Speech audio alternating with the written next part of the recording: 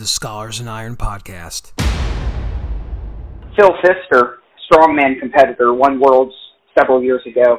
One of his favorite quotes that I like is, there's a lot of faithful people in strength communities because when you're straining under half a ton, quarter ton, you're going to see God at one point or another.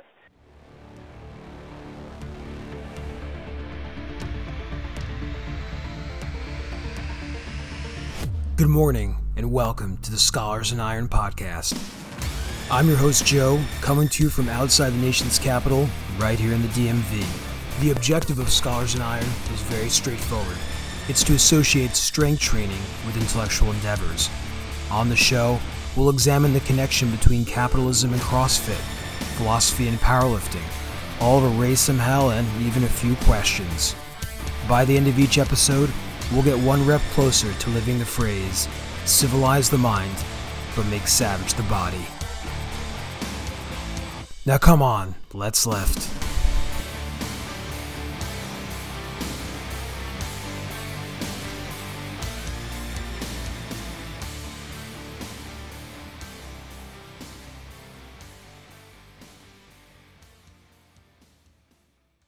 What is the proper relationship between the mind and body?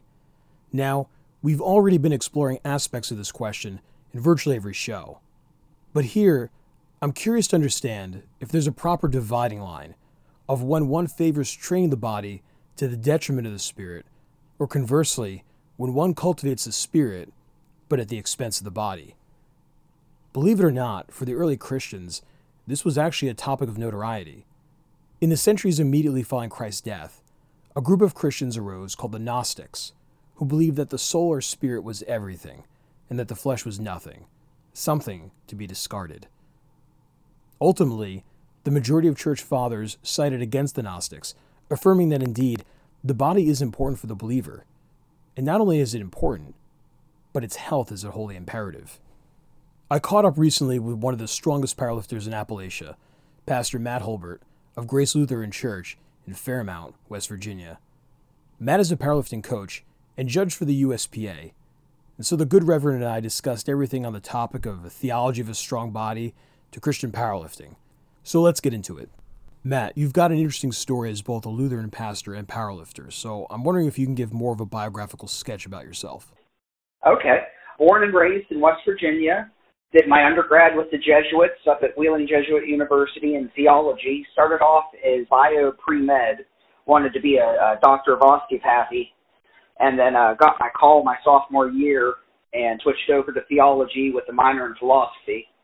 Did my seminary graduate work at Trinity Lutheran Seminary in Columbus, Ohio, and took an extra year and became a mission developer through the ELCA, the Lutherans, and did that in suburban Detroit, which is sort of an oxymoron.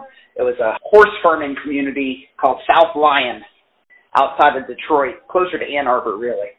And did that for 2 years. Grad school was 5 years, finished that up, got ordained in 2004, and served. My first call was up in central Pennsylvania in a little town called Clearfield. And then in 2010, got a call back to Fairmount, West Virginia, just south of WVU. And I've been here ever since. Started lifting in second grade, started competing in powerlifting in 94, and haven't looked back. Is there a connection between strength training and faith, in your opinion? I definitely think there is. It's pretty much two sides of the same coin. Faith is really strength training of the spirit and the mind. You know, the assurance of things hoped for, the certainty of things not seen. And that's definitely what strength training is as well, is, you know, plotting a trajectory, either, you know, a slow, steady climb to a distant horizon or an 8-week peak where you're trying to get to something that you haven't done ever before, but you know it's there if you just stay the path. And then also, a little deeper, challenging the weaknesses, figuring out what you stink at and doing that. That's, you know, growth in faith. Find the things that we're weak at spiritually, and when we pay more attention to them, we become closer with our relationship to the divine, and we become a little bit better at doing what we're supposed to do. It seems as though in powerlifting culture, you almost have this Nietzschean idea of the supremacy of the body. And again, looking at it from a more cultural standpoint, you see that Christianity, or perhaps better yet, Christians, appear to favor their spiritual encounter as more valuable than their bodies. So I'm wondering, is there any biblical justification in keeping the body strong? I'd say the biggest one, and it's not very popular by any means, the resurrection of the body to life everlasting. It's not just a spiritual thing. It's not, touched by an angel. We resurrect the body physically. So all the more reason to take care of it, because if we're going to have it, we might as well, have something that'll last. Yeah, that's interesting. There's actually a passage in the Bible, Ben Sira, chapter 30, verse 15, which states that, quote, "I would rather have bodily health than any gold, and contentment of spirit than pearls." So let me ask you, do you preach the message of having a strong body to your congregation? Well, I coach a lot, and that always ties things in, both with the faith community looking to me for help with, just physical ailments and whatnot, and then the gym community turning to me when things just don't quite mesh up with, work harder and things will get better. I think it also comes down to going back to, physical health is more valuable than any gold or pearls. That whole idea of what is the meaning of life? Are we working towards a goal that's a goal in its own? Or are we working towards something that actually leads us to something else? And when we're working towards the betterment of our physical body and our spiritual body, they're really one and the same. And there's not much beyond that aside from their own betterment. We earn money to get freedom. We earn time off to use it. But our health is the one thing that we enjoy just because it is good. Do you see Christianity as unique in its imperative to take care of the mind and body, or are there other faiths that do the same? Traditional Christianity seems to take the forefront in it. Judaism does pretty well with it. One of my first trading partners was actually the acting rabbi up in Clearfield, Al Siegel. He's the guy who started raw powerlifting, and we used to have pretty cool conversations about that sort of thing. But theirs was more of, God blesses you while you're here on earth, so you might as well take care of it so you can be here longer. Yeah, I'd say the mainline religions do a fairly decent job, but Christianity is definitely probably the furthest ahead of linking the body to the spirit. All this really spurs me to consider whether or not there's a line between mind and body, regarding the attention that each deserves. So what really comes to mind, for example, is bodybuilding, right? Where it's exclusively how you look, no matter what it takes. And I'm sure there's, a similar trend within powerlifting as well. What I'm trying to say is, can there be such a thing as too much of the body, or even too much of the spirit, as it relates to its development? And so I'm wondering if this is something that you struggle with as a Christian athlete in balancing these. Absolutely. It's with anything. I have my wife calls it an addictive personality. When I start something, I have trouble finishing, or stopping until I finish, rather. And that's definitely the thing here. And I see that a lot in the strength cultures, be it bodybuilding, powerlifting, Highland Games, CrossFit, whatever. We set those goals, and then we start to sacrifice everything else towards that one goal, sort of, putting the destination ahead of the journey, if you will. And we got to be careful about doing that, because we are not just a human doing, we're a human being. We're the sum of our parts. So let me ask you, what sort of powerlifting do you compete in? Like what division, class? Currently, I'm a national judge in the USPA, 220 Masters division, several state records, like everybody else. I used to be the state chair for ADAU, which is now part of 100% Raw. And I lifted in ADAU, which is Anti-Drugs Athletes United, for 10 years, 8 years, something like that. And I won a couple of national championships there, but it was a pretty small fed. Competition numbers, I got a 585 dead, a 385 bench, and a 540, whatever the kilo is, 544, 547, squat, all raw, no wraps. So let me ask you, do you incorporate prayer into your training, or you just sort of, go after, block everything else out? Honestly, it's everything and anything.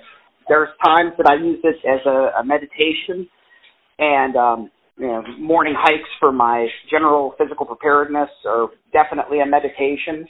When I'm training, sometimes it's prayer, and sometimes it's hanging out with the guys and the ladies and just laughing and enjoying life. So it really depends on where I'm at in a prep cycle or what I need to do that day. I'm glad you mentioned the Anti-Drug Federation, because I'm wondering if something like anabolics is considered, permissible for Christian athletes to use. It could be, depending on how they want to be perceived. For me, it's blatantly problematic. Look, the Reverend's shooting up. That's not something you want to have out there. But for those who are straightforward with whatever it is they're using, be it, ice baths towards PEDs, hormone replacement therapy, whatever, if they're forward with it and upfront about it, then, I think the moral dilemma goes away with that. Now, when we're talking about Christian athletes, it really calls into question, what are we placing our faith in? And there's a lot of room to give and take there, I think. I think that's more of a gray area than merely a black or white. I think you can be faithful and use to an extent, but then I think, again, like anything else, it can be a slippery slope. If you start to put too much into one camp or, too much into that physical goal at the sacrifice of the spiritual journey or even your belief in other things that you hold good and bad, if something gets between you and your relationship with God, well then, yeah, there's a problem, and we definitely need to look at that. I wouldn't classify it as a sin, really and truly, especially in the classical sense of sin. I think it gets into sinful nature. It has the propensity to when we start lying about what we're doing. If we're bearing false witness, if we're, the old Hulk Hogan shtick of training, prayers, and vitamins, and it turned out, well, wait a minute, there was a fourth thing there that he wasn't mentioning. That's when we get into trouble, because it not only casts a bad light on us, but it casts a bad light on the whole faith. Yeah, it's interesting. I was recently reading about this movement called muscular Christianity, and how during the late Victorian period in the 19th century, there was this push in both the U.S. and England to sort of institutionalize Christian health, Christian weightlifting. So that's, for example, where we get the YMCA from. It's from this movement. And it's interesting because if you really look at the vast majority of powerlifting legends, right, most start out lifting at a YMCA. No, I think any gathering like that is great. Phil Pfister, strongman competitor, won Worlds several years ago. One of his favorite quotes that I like is, there's a lot of faithful people in strength communities, because when you're straining under half a ton, quarter ton, you're going to see God at one point or another. And actually, talk about the muscular Christian movement makes me think of the Young Christian Athletes Association in the high schools these days. It's a club in a lot of the high schools, especially in central Pennsylvania, West Virginia, Appalachia, definitely. I'm not sure how far spread it is, where they gather before and after school. They have devotions, they pray, just share their faith, but they're also linked together by their journey in sports, all different sports. Yeah, it's interesting to see how those states like Pennsylvania, West Virginia, even Ohio, where powerlifting is really well established there, right? And I've always been curious why those parts of the country see the sport flourish the most. I think we can trace it back to the folks that settled here. The types of people that came back and settled here were the ones who valued physical strength, who were tenacious, but also who didn't have a lot of other options for, recreation. The winters here and the weathers in these areas aren't exactly great year-round, so you spend a lot of time indoors or not being able to run around.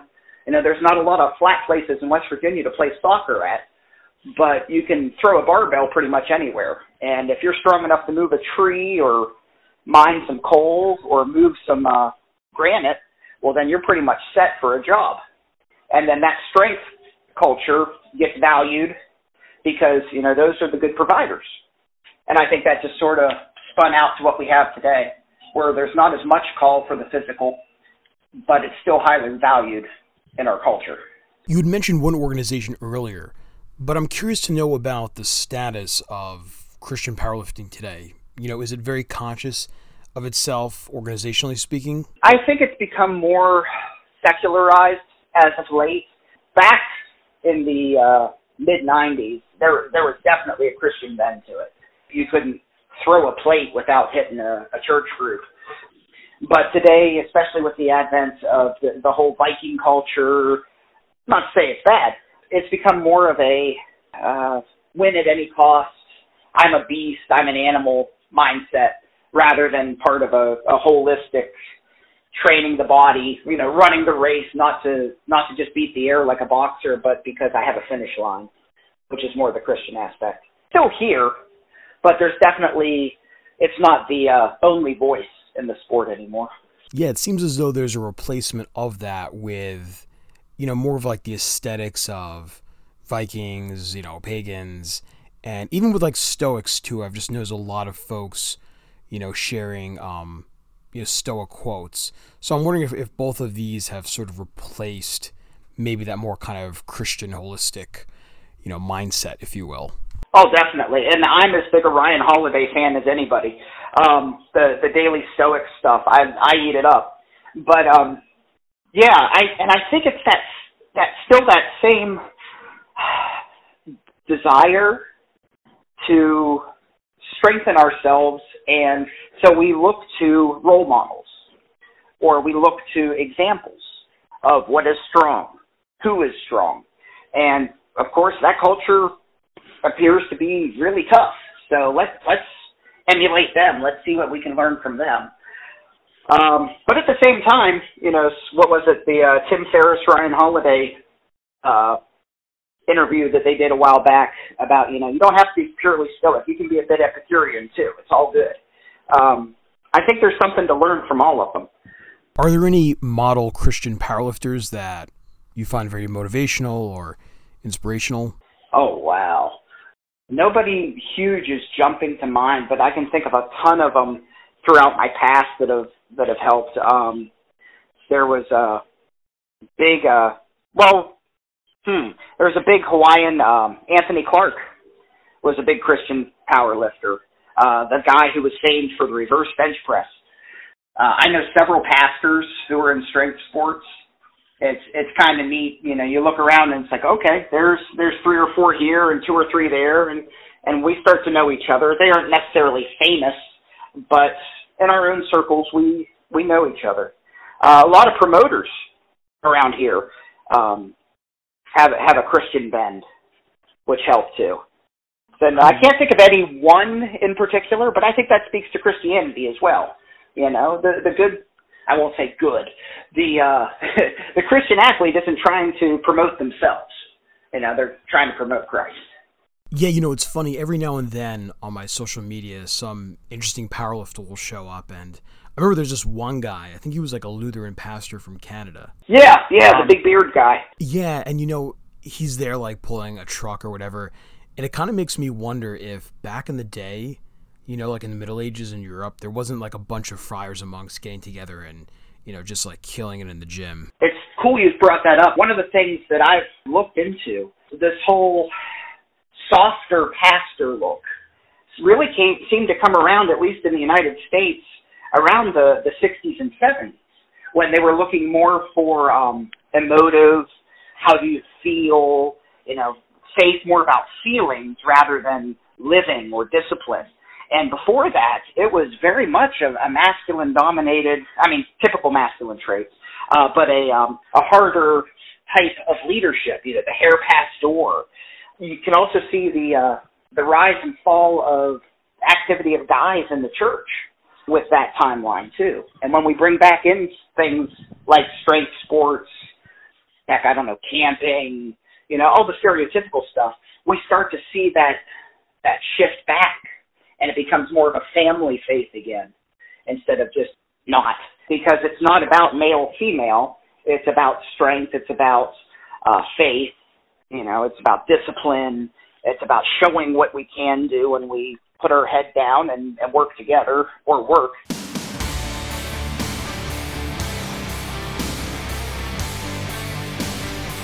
That's all we have for today, guys. I just want to thank Pastor Matt for an engaging and entertaining talk. Music by Robert Slump. For Scholars in Iron, this is Joe, signing off.